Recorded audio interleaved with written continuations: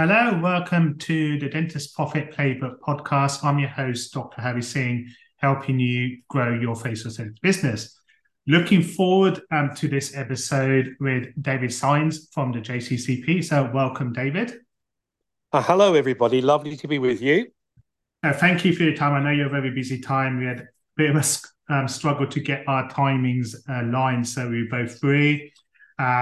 I did send a feedback or list of questions that my audience will want to listen. And it was the most welcomed podcast guest and most feedback given. So we've got our questions ready for you, David. Thank you. No problem. So obviously you're heading the JCCP. So for our listeners that have been living under a cave for the last 10 years, I don't know what JCCP is. If you can explain what it is and how it came about in terms of formation, please. Yeah, that's very good, sensible question to start with, Harry. Thank you. Well, look, the JCCP, it's the Joint Council for Cosmetic Practitioners. It came about actually in very early 2016. The reason it came about was I had just completed a major review of education and training standards in the non-surgical cosmetic sector on behalf of Health Education England. Yeah. Health Education England was invited by the Chief Medical Officer, Sir Bruce Keogh at the time, to undertake that review. So there was a very logical sequence. Once you set standards, government wasn't at that stage prepared to put them into place or enact them from statutory enforcement perspective. So it invited me to form a voluntary council to test those standards in practice. Okay. So I formed with colleagues a joint council, meaning joint, to represent the different professions. And also there was a requirement for us to test some of the standards in the beauty industry for those less invasive procedures. Yeah. So we formed the council. It became a charity and was formally approved by the Professional Standards Authority in April 2018, Harry. So it came into place, three aims really: to take the standards that Health Education England had prepared, to enhance them, to include greater focus on practice, to test their feasibility, and also to continue to write standards and to influence government policy. No, perfect. Very succinct. When you were setting up the JCCP, what was the feedback from professional organizations such as the GDC, GMC, NMC, and the non-medical ones as well? Well, that's a very interesting question, isn't it? And by the way, from the professional regulators, incredibly supportive, Harry. I had been working with them during my time at HEE, so it was an ongoing journey. So General Dental Council, good example, I would have had very early meetings with the standards team at the GDC, face-to-face meetings with the standards team, particularly Patrick Kavanagh, and indeed ditto with General Medical Council, Nursing Midwifery Council, Healthcare Professions Council, and the General Pharmaceutical Council. So they were very aligned. And in fact, I have signed memoranda of understanding between the JCCP, Harry, and those organisations which are still absolutely current. So we work together with the aim of advising on best practice within the code of practice that you have, of course, as professionals, but then identifying how that needs to be adapted for aesthetic practice. Beauty industry, very divided, as you might imagine, particularly when we actually set a restriction on, in our opinion, who could and should perform injectable procedures like botulinum toxin injections and, of course, dermal fillers. We made it very clear, no, that was not appropriate for non-healthcare professionals. So that led to a division, as you would expect. However, we'll hear in a moment, there's been a significant move amongst many beauty therapists to recognise they actually have a very strong place in the sector without having to use or apply injectables. Yeah, definitely. It was interesting you mentioned GDC because I remember in non-surgical aesthetics were being offered by dentists, the GDC weren't really too interested and said it's not the act of dentistry, and they weren't really positive or forthcoming in encouraging dentists to undertake these services. Yes. Yeah, but that's interesting. I have to say, from day one with the General Dental Council, I had nothing but positive engagement and encouragement. Yeah, I think the GDC were very interested in looking at the parameters surrounding practice. But as you know, Harry, the GDC doesn't actually set or prescribe a scope of practice. no, And I think for those reasons, all dental practitioners, as indeed all healthcare practitioners, have to work within their generic code of practice. So it's quite useful, I think, for the GDC and other regulators to have an opportunity to seek advice and support from their own members, or their own registrants, and from organisations like ourselves that put the spotlight on how one has to adapt policy sometimes and yeah, actually frame the standards. So the code, of course, is always adhered to, but we're also able to provide that additionality of fitness for purpose in aesthetic practice. yeah, no, yeah, definitely. So what happens? I remember being a dinosaur, but in the industry, knew about the Bruce Keogh report. What happened to those recommendations? Did anything come along from those? Yes. Yeah, they did. And it's been a slow burn because you will probably realise, Harry and colleagues, that with non-surgical cosmetic interventions, we've also in parallel got another track, which of course are cosmetic surgical interventions. Okay, And that's the one, I guess, you would expect to have taken the greatest impetus for change yeah, because of patient safety. I mean, we hear it every day now with obviously members of the public going off to Turkey for cheaper and much more fast and provided cosmetic procedures.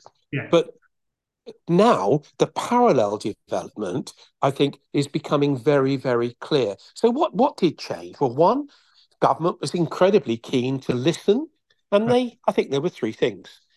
One, over the last 4 years, the government has collected anecdotal and evidence-based practice examples to inform the fact that there are significant harms to be actually received and actually felt by members of the public yes, if procedures are not provided to the highest standard under aesthetic, so under very, well, I'm going to use the words that we have in the Act now, in terms of hygiene and infection control health protection standards. okay, yeah, And I think that's number one. So that has driven the government to realise there is a threshold that we now must meet to demonstrate patient safety and safeguarding. Secondly, there's been great support, Harry, from across the industry now for this. That yes, wasn't there 5 years ago. And I think that's recognised everybody's will to push together to get something done. And finally, it's doable. In other words, it's not in the too difficult to do box. yeah, We know we have standards, we know they can be applied, and we know that many of you are applying them. So those things have shifted, and we'll come on in a moment, I'm sure, to the question.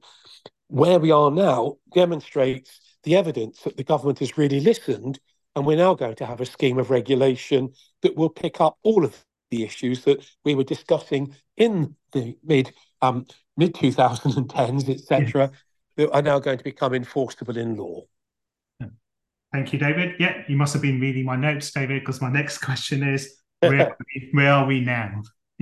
Yes, absolutely. And one does lead to the other. It's an organic process, isn't it? It's an iterative process. So where we are, the conversation we've just had led us all by 2021, we'd, as a JCCP, produced what we called a 10-point plan for safer regulation. And Okay, that meant very important things in that. One was we need safe products. We need products that then are actually used and administered by safe and competent practitioners who are Okay. trained to a nationally agreed standard of practice proficiency. We also need robust indemnity insurance, Yes. complaints procedures, redress schemes, and we need standards in all the premises that people administer the procedures. Now, they all sound very simple, but you put all those together, there's quite a lot there.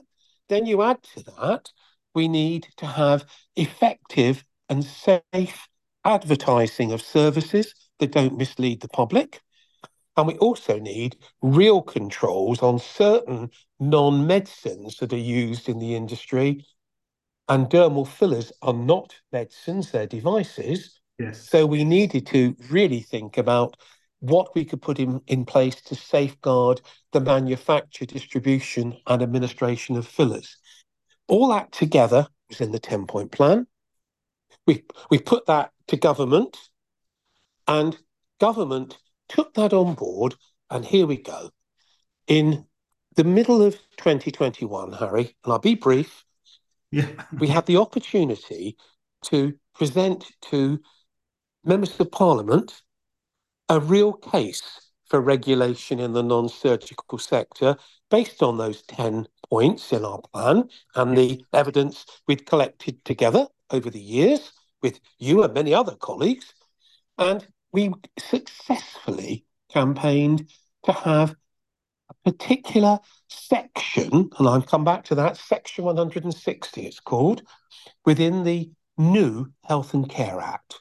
So Okay. by April 2022, Harry, we had achieved our aim, and the Secretary of State for Health and Social Care had published Section 160 in the Health and Care Act, which stated he or she, it was a he then, he would be required by government to consult on the nature and scope of a new licensing Okay. procedure for England. And remember, this is for England only, Harry. Yeah. Yeah. But that is where it ended up. So we now have Section 160, which states that the Secretary of State should now consult on the need for two licenses, Harry. Okay. One for the premises from which procedures are actually administered, Yes. and that's non-transferable, Harry. In other Okay. words, each set of premises would need a separate license, and it would be very similar to the CQC standards, as you would expect for premises, which many of your colleagues are familiar with. Yeah. And here's the new one, well, both new. There would be a requirement for practitioners who actually performed procedures that would be agreed for inclusion in the license to have a practitioner license to legally practice. Okay. And those two licenses would together form the focus of legal practice. And the GDC or the GMC, NMC would also accept those licenses as evidence of your legal compliance to practice in accordance with your code of practice. Okay. So if you fail to have a license, Harry, Yeah. you would be automatically referred to a fitness to practice panel within your professional regulatory body. We don't want that to happen. No, so you kind of get the idea. It's a legal threshold. You have to have a license. Okay, then dentist. So where's your license? If you haven't got one or you fail to get one and you're practicing these procedures, then you're acting illegally. Therefore, your code comes into play. Yeah. No, thank you. Yeah, and I've heard you speak at various events. I think I've just lost you, David.